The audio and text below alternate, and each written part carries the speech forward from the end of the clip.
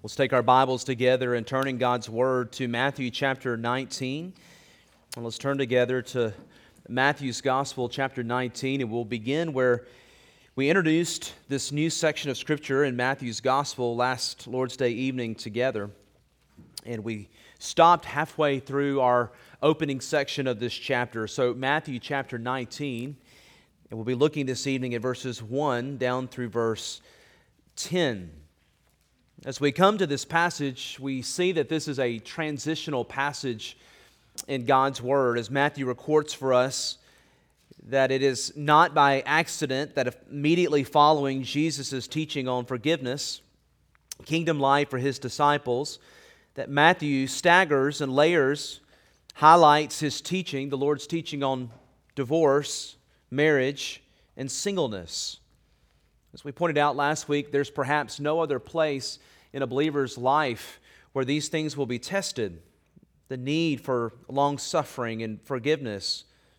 And as we come to think about our marriages and singleness and living the gospel out, one thing we as believers quickly come to find is that if forgiveness, the long-suffering of Christ in us, is not practiced, then any relationship, most importantly marriage, will quickly begin to erode. One commentator has said, what is a marriage but two long-suffering, really good forgivers? Well, as we look into God's Word, we find that God's grace sustains and enables all of these things.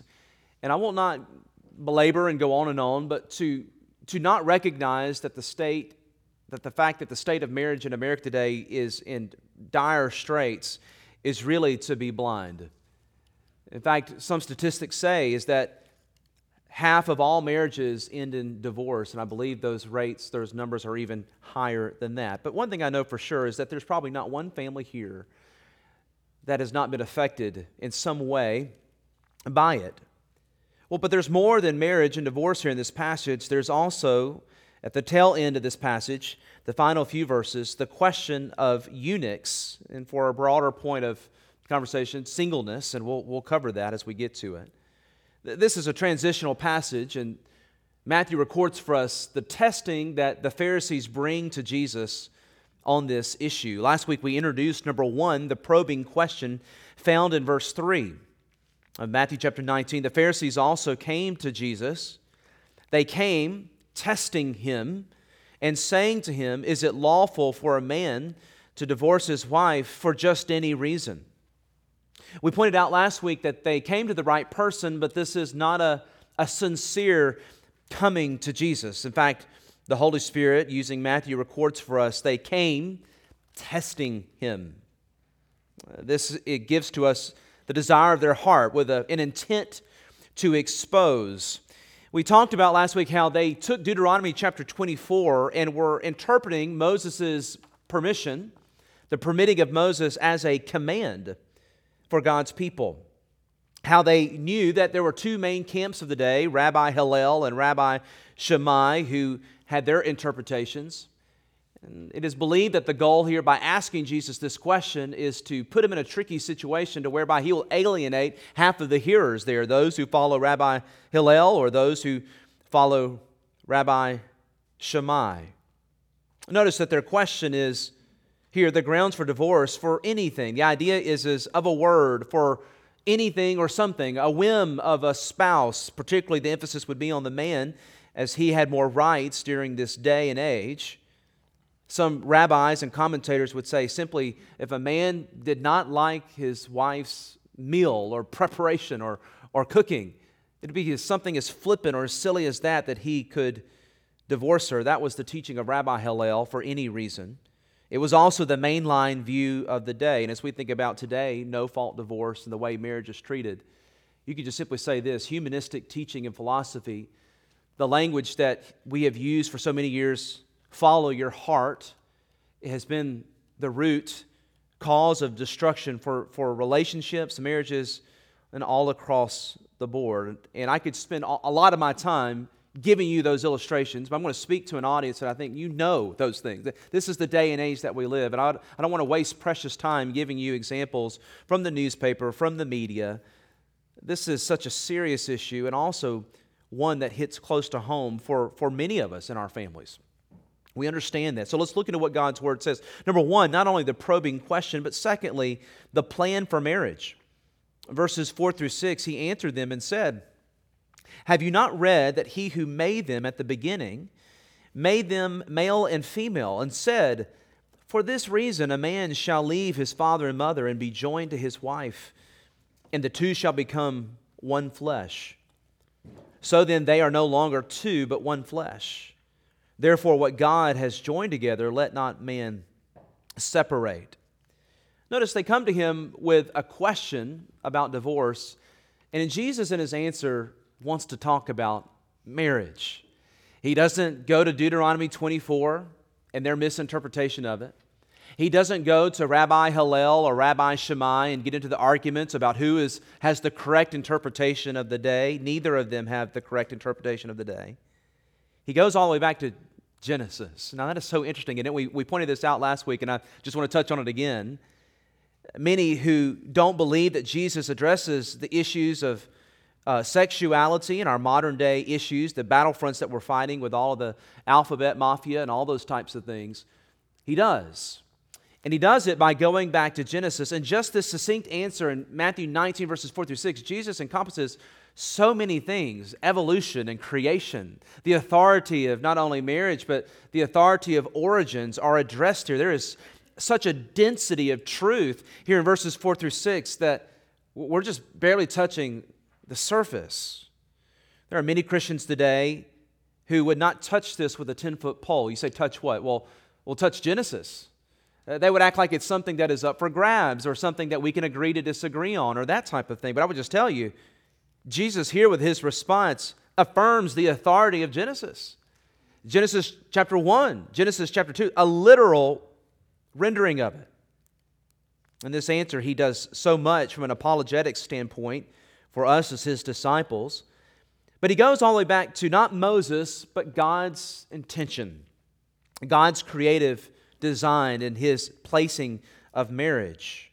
They want to talk about divorce. Jesus wants to talk about marriage. And I'll just say this, following our Lord's example, even when we as a church or in our families or people come to us for counsel, many times the origin of the question asked is, what is permissive grounds for divorce? And we need to follow Jesus' example in simply the intent and the bent of his heart and say, what is marriage? Let's do all that we can to uphold the biblical understanding of marriage, its importance and its gravitas, what God has ordained and instituted. So his response begins with a question. He gives a question to a question. Notice we pointed this out. He says simply, have you not read? Do you not know the Word of God? Do you not know the law of God? And we would say the same thing to ourselves today. And yet, to some, this may sound sarcastic and jabbing. We don't mean it to be, but have you not read? Many who would wear a "What Would Jesus Do" bracelet truly don't know what Jesus did. They would say, listen, we want to take on the ethics of Jesus, but here by practice and example, they would not necessarily own what Jesus models for his disciples. Here we find in Jesus' answer that he rests upon God's Word. He is the Word by going back to Genesis chapter 1 and 2. So secondly, the plan for marriage. In his answer, we find that there are only two sexes, male and female. Notice verse 4, have you not read that he who made them at the beginning made them male and female?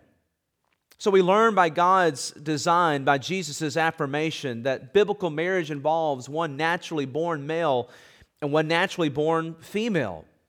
No more plurals in that sense, or poly, you follow the logic there, and no less. And I say that to some of you say, what do you mean by that? Well, we live in a day and age of insanity where people are marrying themselves or they're marrying inanimate objects. And so the law recognizes both ends, pluses and minuses, as legitimate marriages. And friends, I'm just here to tell you that is not the case before the eyes of the Lord.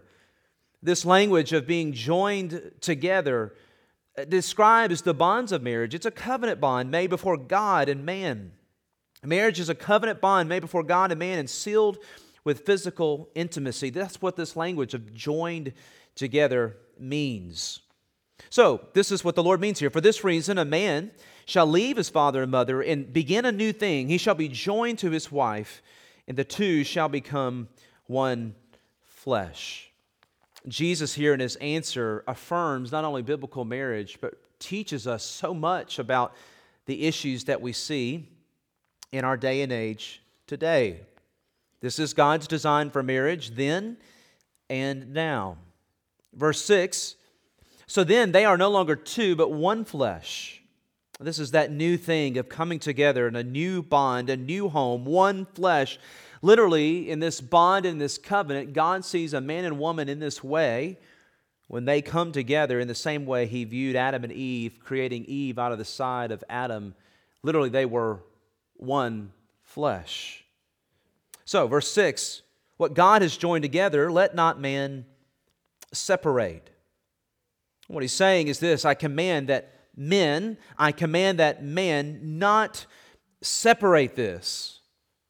It's not to say it can't be done. We see it happening. But he says not to. Here Jesus is affirming the high view of marriage. As we look here at his intent, it's also important that we point out this as well. We mentioned this, and just for the sake of a new audience, new hearers, there is no such thing of any other marriage in the sense of gay marriage or transsexual marriage or any other definition of marriage that you would come up with. It is simply a mirage. There's biblical marriage, and then there's just the illusions that we see today. What man has joined together, what God has joined together, let not man separates.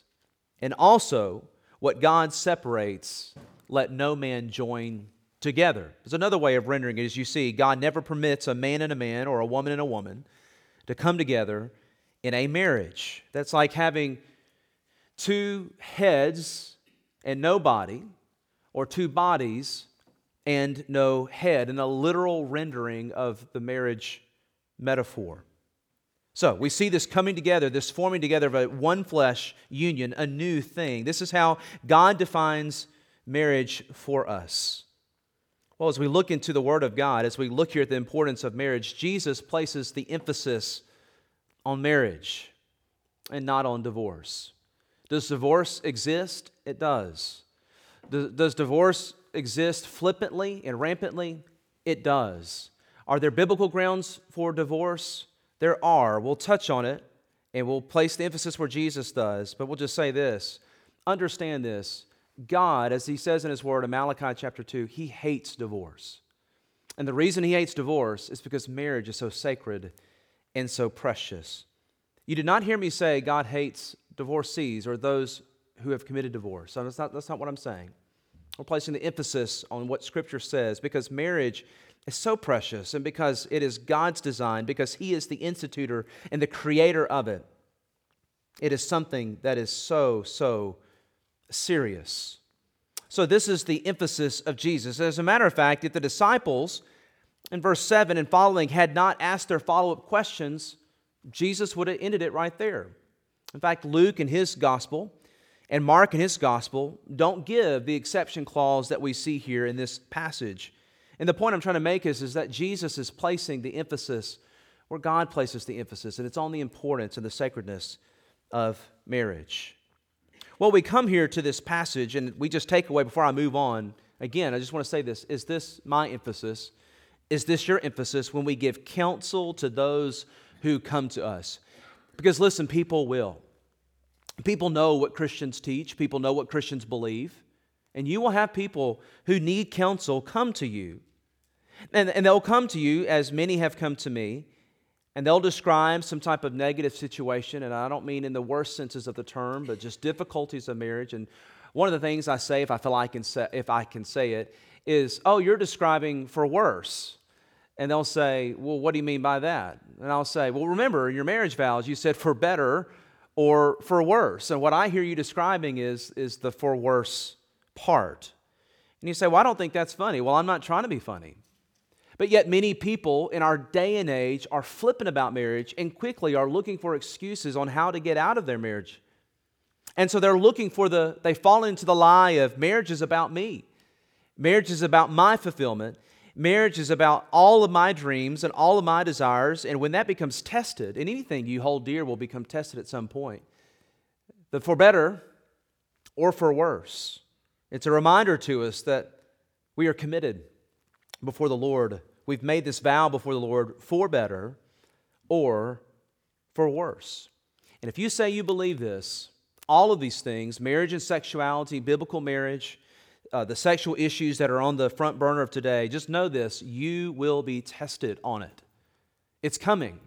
And you may say, well, LeGrand, you say that so authoritatively, but I haven't yet. Well, don't think it won't. It'll come. Satan and his plan and his control and his tactics is bringing this issue continuously on the front burner of almost the litmus test for almost everything. And if you've not faced this in the workplace, in the secular workplace, more than likely you will. Your position on these issues may cost you your job. You need to understand that.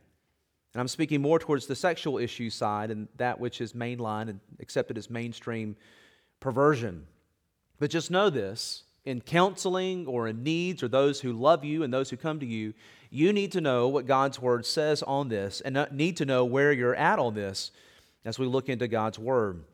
Number one, the probing question. Number two, the plan for marriage that Jesus unveils and describes. But number three, the problem of the heart. Verse 7. And they said to him, why then did Moses command to give a certificate of divorce and to put her away? No, we just need to pause right there. They have it wrong. Now, we're not going to go back and read Deuteronomy 24. We read it last week extensively. But the Pharisees are coming with a faulty presupposition. They have a faulty presupposition that in Deuteronomy 24, Moses is commanding divorce. They ask this question because they believe Jesus now, they believe him to be at odds with Moses and to be at odds with the law. But the reality is they are the ones who've misinterpreted what Moses has taught. In Deuteronomy 24, Moses permits divorce because it's already happening. He regulates it. And so they take a concession or a permission, and they make it falsely, wrongly, a commandment. And we're not going to turn to Deuteronomy 24, but for sake of notes, if you're writing this down, the only thing that Moses commands in Deuteronomy 24 is that if a man divorces his wife and she remarries another, he is commanded not to remarry her again. Many reasons for that. Protection for the woman, protection for the second marriage. And so they're taking that permission as a command. They're taking the hardness of heart. They're taking Genesis chapter 3, following Genesis chapter 1 and 2, as commanding language. And so Jesus looks at them, basically asking the question, do you understand what Deuteronomy 24 is doing? It is not instituting or commanding divorce. It is simply managing in this broken Genesis 3 fallen world. It's simply managing divorce. And friends, it's uncomfortable for us, but in this broken world, we see issues of sin. There were issues in the Old Testament of polygamy, slavery, and many other things that were not commanded, but regulated because of the brokenness of this world and fallenness of man and sin, the effects of sin on the world today. So, just to make sure we're clear, this is not what Jesus is saying. Divorce is not what God established at the beginning. Divorce itself is not commanded. Divorce itself is only permitted under, keywords here, very certain circumstances. What was commanded in Deuteronomy 24 was not the remarrying of a divorced woman by the man who originally divorced her. Well, notice what Jesus goes on to say. Here is the root issue behind all of it in verse 8. He said to them, Moses, because of the hardness of your hearts. Let's just hit pause right there. The phrase hardness of hearts in the Scripture means a point of no return many times. It means there's no desire for repentance or renewal. It is bent on, the sinner is bent on just continuing in its hardened state of sin. Moses, because of the hardness, and he's speaking collectively of the corporate group of the children of Israel who practiced this. There's a collective sense to this statement. Moses, because of the hardness of your heart, permitted you to divorce your wives But from the beginning, it was not so. This was not a creation norm. This was not a creation purpose. This was not God's intention in His created order of marriage. But because of the hardness of your hearts, Moses gave regulation to it. Verse 9, notice what he says, "And I say to you, whoever divorces his wife, except for sexual immorality, and marries another, commits adultery, and whoever marries her who is divorced commits adultery." So as we come to this passage, Jesus here gives very specific language to this idea of divorce and what happens to those who flippantly forsake the spouse of their youth. Notice the language that he uses, sexual immorality. This is a broad word. The Greek word is porneia, and its usage in other passages of Scripture refer to homosexuality, bestiality, and that type of thing. The idea is this broad sexual unfaithfulness, and I will not go into detail. We have a mixed audience here tonight in its usages, but you get the idea. It can include incest and many other sins, and the idea is this impenitent bentness on sin, no repentance, continual practice. That's the idea. Paul adds in 1 Corinthians chapter 7 of a believing spouse being abandoned by an unbelieving spouse in a companion scripture that we will maybe, if we have time, refer to here towards the end of the message as being another thing that breaks the marriage bond and being a legitimate reason for divorce and remarriage. In both cases, the abandoned party would be free to remarry. Now, those are the only exceptions Scripture lays down. Jesus has already addressed this as we studied Matthew's Gospel in Matthew chapter 5, verse 32. And unless there has been an act that has broken the marriage such as these, you need to hear this carefully, divorce is not permitted. So, what the Pharisees are taking as a commandment, Jesus is simply saying Moses only regulated and permitted. And I want to hit pause here because this is difficult. There's just no way around it. Believers and brothers and sisters in Christ, this is where the gospel must inform our lives. The gospel.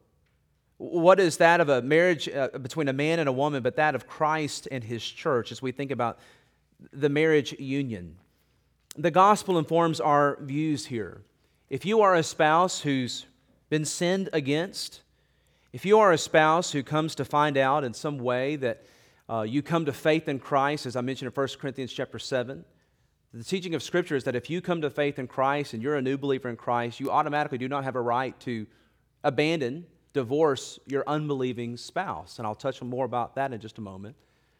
Here, if you are a husband or a wife who finds out that you've been sinned against through this broad word of sexual unfaithfulness.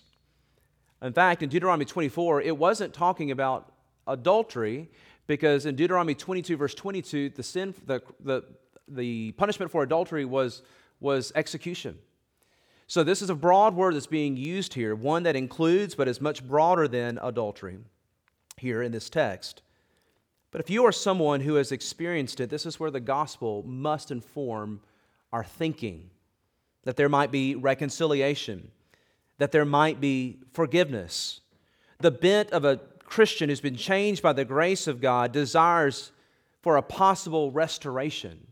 There's so many things I'm not saying. Of course, with time and patience and with godly leadership, counseling and walking through the truth, no doubt, there's no one circumstance that you could compare to another circumstance. But simply, the bent of a believer who's been sinned against is one that desires, again, remember the context is that of forgiveness.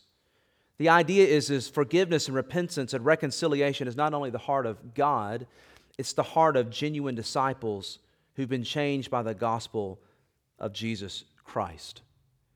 And where there are cases of impenitent, hardened states of heart, and if you want to know what that looks like, we can talk afterward. I have no desire to wax eloquent about that here from the pulpit this evening. We'll just simply say this: where divorce does take place, there's always scarring and brokenness that happens, even in legitimate cases for it. You can say it like this: in a divorce, no one wins. All are scarred and hurt. I've counseled with many who've experienced it for both legitimate reasons and not legitimate reasons, and that conclusion is the same. It's one of pain and heartache. It is never a happy option. It is always, you could say, the saddest option. Well, then that leads us to number 4, the puzzlement of the disciples. Again, Jesus' bent is on this high view of marriage, the creation design of marriage. And here we really see the false thinking that the disciples have. In fact, some commentators say the disciples were influenced by the Rabbi Hillel and that broader, looser, more liberal view for divorce for anything than what we realize. And they are puzzled by what Jesus is saying. In other words, they've not heard this. His disciples said to him, verse 10, his disciples said to him, if such is the case of the man with his wife, it is better not to marry. In other words, Genesis chapter 2, verse 18, where God says, it is good for man not to be alone, we're wondering if that's the case, based upon what you're teaching, Jesus. Or another way of answering or looking at what they're saying is this is impossible with men. This is hard. But that's not what Jesus is saying. Jesus is saying it is good to marry. Marriage is the good gift of God. The problem is not with the institution of marriage, of course, since it was God's idea. In fact, everything that God does is good. The creative order in Genesis 1 and 2, as God created all of these things, He said it is good. The problem is not God's design. The problem is sin. And the problem is the broken world that all of us live in. In fact, verse 8, Jesus puts the thumb on the pressure point of the problem. The problem is our own hard hearts. Now they respond with, if this is true, if such is the case of the man with his wife, it is better not to marry. Now notice what Jesus says in verse 11, how He responds. But He said to them, all cannot accept this saying, but only those to whom it has been given. That is an interesting statement. Now, He's not talking about what He's been teaching. He's talking about what they just said. This word accept means being able to make room for something, being able to make space for something. In other words, not everyone can handle this. Not everyone can get this. All cannot accept this saying. Now, He goes on to explain in verse 12 what He means by that. He said, for there are eunuchs who are born thus from their mother's womb. 1. And then there are eunuchs who were made eunuchs by men. 2. And there are eunuchs who have made themselves eunuchs for the kingdom of heaven's sake. That's 3. 3 categories there. He who is able to accept it, let him accept it. Well, again, just in case we thought we were in unusual waters or tricky waters, here it gets even more interesting. What does He mean by eunuch? We see the word eunuch all throughout the Scriptures. Daniel was a eunuch. Some surmise Nehemiah to be a eunuch. I don't think he was. Oftentimes, men who served close to kings were made eunuchs so that they could be singular in their focus. The natural drives and desires that would be there would be removed. If a eunuch or a man was placed over a king's harem, like what we saw, the mention of eunuchs again and again in the book of Esther, they were made eunuchs so that the king did not have to worry about anything. So as Jesus introduces 3 different categories of eunuchs, the first one here, there are the eunuchs who are born thus from their mother's womb. Just succinctly to put it, these are eunuchs who are not ruled by sexual desire. That might be through some physical deformity or lack. Those are sometimes the case. These are those who are born in that sense or in that way. It is a physiological problem. There's a second category here. There are eunuchs who were made eunuchs by men. These are those who are not ruled by sexual desires, but they've been castrated. There has been a physical operation that has caused that to happen. And then thirdly, a different category altogether, Jesus says this. There are eunuchs who have made themselves eunuchs for the kingdom of heaven's sake. These are those, if you'll take your Bibles and turn with me now over to 1 Corinthians chapter 7, these are those who give themselves over. We would call it singleness today. These are those who give themselves over with singular focus to serving God, to the advancement of the gospel, or to serve Him in some particular way, and do not give way to sexual desires. They are content in their status that God has given to them. God has ordained this for them. They believe it to be so. Many believe this is Paul, as Paul describes his own service for Christ. Not that he calls himself a eunuch, but as one, he describes his life for God as being singular in focus. Notice what he says in 1 Corinthians chapter 7. And I'm noticing here in my notes, it's 1 Corinthians chapter 7, verse 7. I did not put the verse, but I found it quickly in my text. Notice there with me, 1 Corinthians 7, verse 7. Paul says this, he says, "For I wish that all men were even as I myself." And what is that? Unmarried. But that each one has his own gift from God, one in this manner and another in that. But I say to the unmarried and to the widows, it is good for them if they remain even as I am. But if they cannot exercise self-control, let them marry. For it is better to marry than to burn with passion. Well, to be clear, a eunuch does not burn with passion. Here, what Paul is describing is those who are content with God's plan for their life, whether it's the widow or the widower, or the single man or the single woman. They have a heart for the Lord. They feel like He has given them a calling, or He has, by His sovereignty, allowed them to go through the natural things of life. Paul says if you can be content with that, then do it for the sake of the kingdom.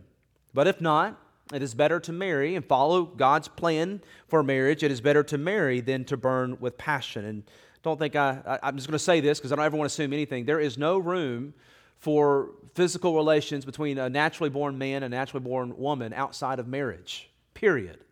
So this idea of being a eunuch, or it's unusual language, but this is language that Jesus uses, we would say being single today, purposefully single. Let's just admit the two parallel things. God has ordained marriage. It's good, it's right, it's beautiful, it's His gift, and it's normal for people to pursue. But we also do need to understand that God does place upon people the calling of singleness. And with that calling comes usually a particular bent and direction. And now I also need to hit pause here and address something else in our cultural day. And this is so hard because not every single person that you may know or that may come into Grace Church, and I'm not going to give examples, I'm just trying to make a point, desires to be single. In other words, they've not intentionally delayed marriage because of immaturity, but yet many people in our society have. And so it's just a reminder for us to understand what is the biblical worldview of marriage, what is the biblical worldview of singleness and design. There are many who are single who would desire to be married, and yet the Lord has not made that happen. And they're seeking the Lord's mind and will on that. But I would be negligent as a pastor not to address the state of affairs today when we say our culture has made it normal to delay marriage until late. And I'm, 30s, 40s, or whatever. And no matter what I say here, I'm going to step on somebody's toes. So just, it is what it is. If you need questions, just come talk to me afterwards. But friends, I want you to know that is not God's plan and God's design. And what I mean by this is immaturity for the sake of glorifying immaturity. In Scripture, there's no such thing as teenagers. It's either you are a child or you are a little boy or you are a man. Or you are a little girl or you are a woman. There's immaturity and there's maturity. And all of us should mainstream and glorify in the sense of it is good and right for us to treat the boys of the church as young men and to affirm them and to praise them as they are growing up into that maturity. And the same thing for the young ladies. But what is not good, what is not biblical, is the mainstreaming of immaturity. Now, I'm not saying everyone who finds himself in a certain age demographic is immature, so please don't hear it that I'm saying it in that way. But I would be negligent as a pastor not to address it because it's an issue today. Somebody could help me by saying amen somewhere in there. Okay, well, I'm not going to... If you can't say amen, say ouch. No, I'm kidding. No, it's a problem. And so it's just a reminder for us as a church. You may say, LeGrand, what is your point? Well, it's here. And so just as a church, as we think about shepherding those that God brings our way, what a joy this is, what a privilege this is to know and to come alongside the young individuals that God will bring into our church, whether it be the children, to model them healthy biblical manhood and womanhood and marriages so that they could aspire to those very things. Notice what Paul goes on to say Verse 32 of chapter 7, he says, "But I want you to be without care." That means free of concern. "He who is unmarried cares for the things of the Lord." So for those singles who are single and they have those conversations, here, one thing that is good, if they say, "I believe God's calling me to a specific focus, and He's given me this grace, and He's given me the gift to do that." Paul here, no matter if that's uncomfortable to you as a mom or a dad or a grandfather or a grandmother, Paul here legitimizes the category of singleness for the glory of God. And that's the key phrase, for the glory of God. There's a singularity of focus for His kingdom. He recognizes in verse 33 of this passage, "But he who is married cares about the things of the world, how he may please his wife. There is a difference between a wife and a virgin. The unmarried woman cares about the things of the Lord, that she may be holy both in body and in spirit. But she who is married cares about the things of the world, how she may please her husband. And this I say for your own profit, not that I may put a leash on you, but for what is proper, and that you may serve the Lord without distraction." Here Paul points to the very obvious duties and natural burdens. He's not speaking here as if this is a great disservice. He's just pointing to the facts of life. A father who has a family has to provide for that family. And he can, yes, serve the Lord. It's not like those two things are in contradiction to each other. But his amount of time that he can devote to serving the kingdom is limited because of priorities that God has given to him. The same for a mother, the same for a wife. And so Paul recognizes the purpose and the place of those who can be, as he describes, as he is. And God has obviously given Paul the gift of a singular focus, as we see Paul describe in many passages. Think about Philippians 2 and 3, of pressing towards the prize, being a model for us of pursuing Christ. So as we look into the Word of God, as we think about what Paul is saying, as we think about eunuchs and the three categories of eunuchs that Jesus gives here, the idea here is that fornication is not permitted. It's not an option. And only those who've been given the grace of God for singleness are those who should stay in that state instead of pursuing marriage. In fact, it would be better for those who do not have a biblical view of marriage, as we have seen, it would be better for them not to marry. But if you do marry, with God's understanding of what marriage is, pursue it, protect it, live it, and ask for His grace to uphold it day after day after day. Now, I've got some concluding thoughts, some application points for us to ponder.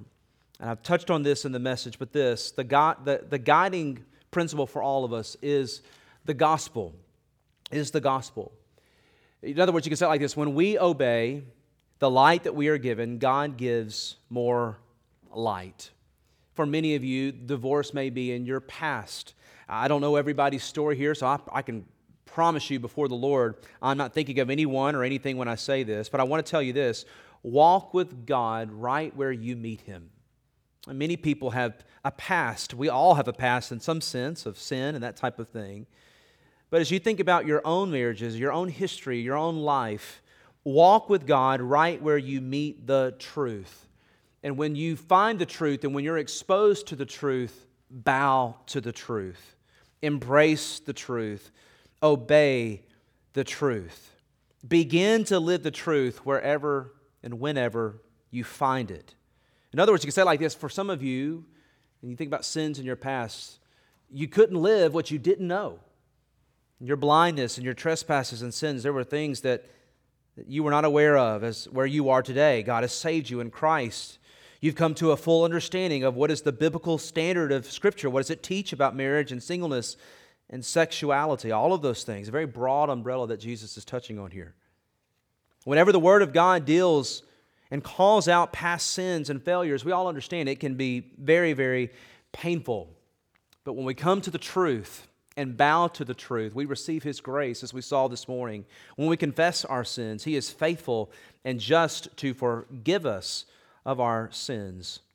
It's the joy of knowing that Christ died for sin, even many of these sins.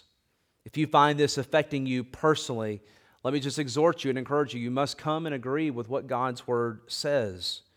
And when you do that, you receive His grace for where you are on your sanctification journey, even this very moment, even today. I want you to turn with me to 1 Corinthians chapter 6. If you still have your Bibles open like I do, It's open still in chapter 7, so just go back one chapter to verse 6. I mentioned this verse briefly last week, but I want to read it for us in our hearing tonight. As Paul is addressing the church at Corinth, I think we often think of the church and being a Christian as those who've always been perfect. Sometimes we think like that. We think in false constructs. And I'm here to remind all of us, I'm not trying to minimize sin or make anybody feel comfortable in unconfessed sin. But I am trying to say this, is that there are no perfect homes, there are no perfect families, there are no perfect lives, just broken ones who've been redeemed by God's grace. And I hope you hear the heart behind that. I'm not trying to give anyone an out that is living in known sin.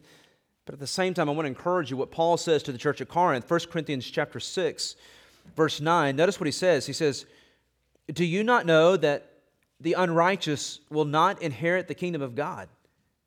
Do not be deceived. Neither fornicators, nor idolaters, nor adulterers, nor homosexuals, nor sodomites, nor thieves, nor covetous, nor drunkards, nor revilers, nor extortioners will inherit the kingdom of God. And such were some of you. But you were washed, you were sanctified, you were justified in the name of the Lord Jesus and by the Spirit of our God." I say this to say that regardless of your past and your history, all of us who are walking the light have a past that has been washed clean. If you find yourself there this evening, then I would just simply call you to come and review the gospel and the work of Christ in your life and on your behalf. He calls them new creatures in Christ. So I want to conclude with these points of application. If you are married, love your spouse in a way that portrays the gospel. Every day, ask the Lord to turn the heart of your wife or your husband towards not only Him, but towards you. Ask the Lord for grace to love them with a sacrificial love and take the responsibility that God has given to you to glorify Christ in your marriage. Again, if you are married, love your spouse in a way that portrays the gospel and ask the Lord for strength and grace to uphold that high view of marriage that Jesus shows here in our text. Wives, respect your husbands and honor Christ through the building up of your husband as the spiritual leader of your home. If you are single, you're hearing this message and you are single, ask the Lord for grace to maximize this unique season in what may ultimately be a life calling. Ask the Lord for grace to maximize this season of your life in the advancement of the gospel. This is where I think our thinking is often wrong. We think in constructs of secular and sacred. And what I'm constantly trying to remind all of us as a pastor is that all of us are called to advance the gospel with a singularity of focus. This is what a Christian is. It's not a matter of, well, I'm not a pastor on Sunday. I'm just the guy that goes into work on Monday. Well, listen, this is what a disciple is. All of us are called to do this. And if God's called you to a season of singleness, which may ultimately be a life of singleness, ask Him for the grace to accept His calling and to have a singularity of focus to advance His kingdom, to advance the gospel in and through your life. Recognize that you will have opportunities that many would desire to have and yet cannot have. I regularly try to remind our single young men, we don't have as, and single young ladies as they come, use this season of your life, which will more than likely be very temporary. Use it. Don't waste it. Redeem it for the glory of God, and you'll never regret that. Just giving it all to the Lord, letting Him have some of the best years of your life, the best of your strength. As we all grow older, we're experiencing it waning, right? We experience the frailty of life. There's so much for our young singles to do and to use for the kingdom of God. If you are in a situation to where you're struggling in your marriage and you're considering divorce, I would just simply call you again afresh and anew to remember the preciousness and the power of the gospel. If you lose gospel hope, you have no hope. If you lose the hope that the gospel brings, you have nothing. I have nothing. We have nothing. And I just want you to know this, there is nothing too hard for God. The gospel can change even the hardest of hard hearts. He can restore and reconcile things that we never thought He could restore and reconcile. Seek counsel. Be slow. Be patient. And examine your situation by the authority of God's Word. If you are divorced for a biblical reason and single, rest in the gospel identity, rest in your singleness, and rest in the Lord's direction and purposes for your life. Again, I'm not thinking of anything specific or whatever, but in every church, in every home, in every family, these are individuals who are sitting in the pews who hear the Word of God. If this is you, ask the Lord for direction, guidance, and ask that He give you grace if it is His purposes for you to remain single. I have a very dear friend who I've just met in the last season of my life, last year, and he finds himself in this situation, and he has said this, that I pray every day that God will bring my wife back to me. He's in a situation where she has left, and he says, many ask him, it's almost annoying, they ask him, why don't you date? Why don't you do something different? And he just says this, because of my hope in the gospel, my hope that God will restore my marriage. And I try to encourage him, I try to strengthen him in that. If he doesn't and he leads you to remarry, pray that the power of the gospel will be afresh and anew displayed in your life.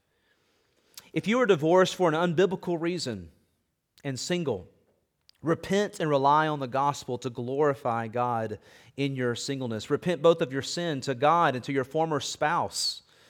Then let the gospel of Christ give you great hope for a life that thrives in the advancement of the gospel. One final application. If you are divorced for an unbiblical reason and remarried, repent and reflect upon the gospel in your current marriage. Nowhere in Scripture do we find indicates that you should break another covenant marriage by divorcing again. Instead, repent and receive the forgiveness of God in Christ. Instead, Scripture encourages you to focus on magnifying Christ in the marriage that you have now by the power of the gospel. Again, church, walk with God right where you meet His truth. And where you meet His truth and encounter God's Word, may the default position of every single one of us be what the psalmist describes in Psalm 119, verse 34. Lord, teach me your law, teach me your truth, and I will give you this promise. I'll obey it with all of my heart. May we obey the light that God has given to us. May we have a renewed sense of understanding what His purposes are, particularly in singleness and in marriage and in divorce. And may the Lord give grace and help in our time of need. Now, I have no doubt that some of you probably have some questions about something I either said or didn't say. I'm more than available to counsel or to guide or try to clarify or to explain to you anything that I can. So I'll be available to you following the service here this evening. Let's give thanks to the Lord for just a wonderful, sweet day in His house with His people. Mike Hughes, do you mind just to stand right where you are and just ask a closing prayer? Just ask the Lord to bless the ministry of the Word.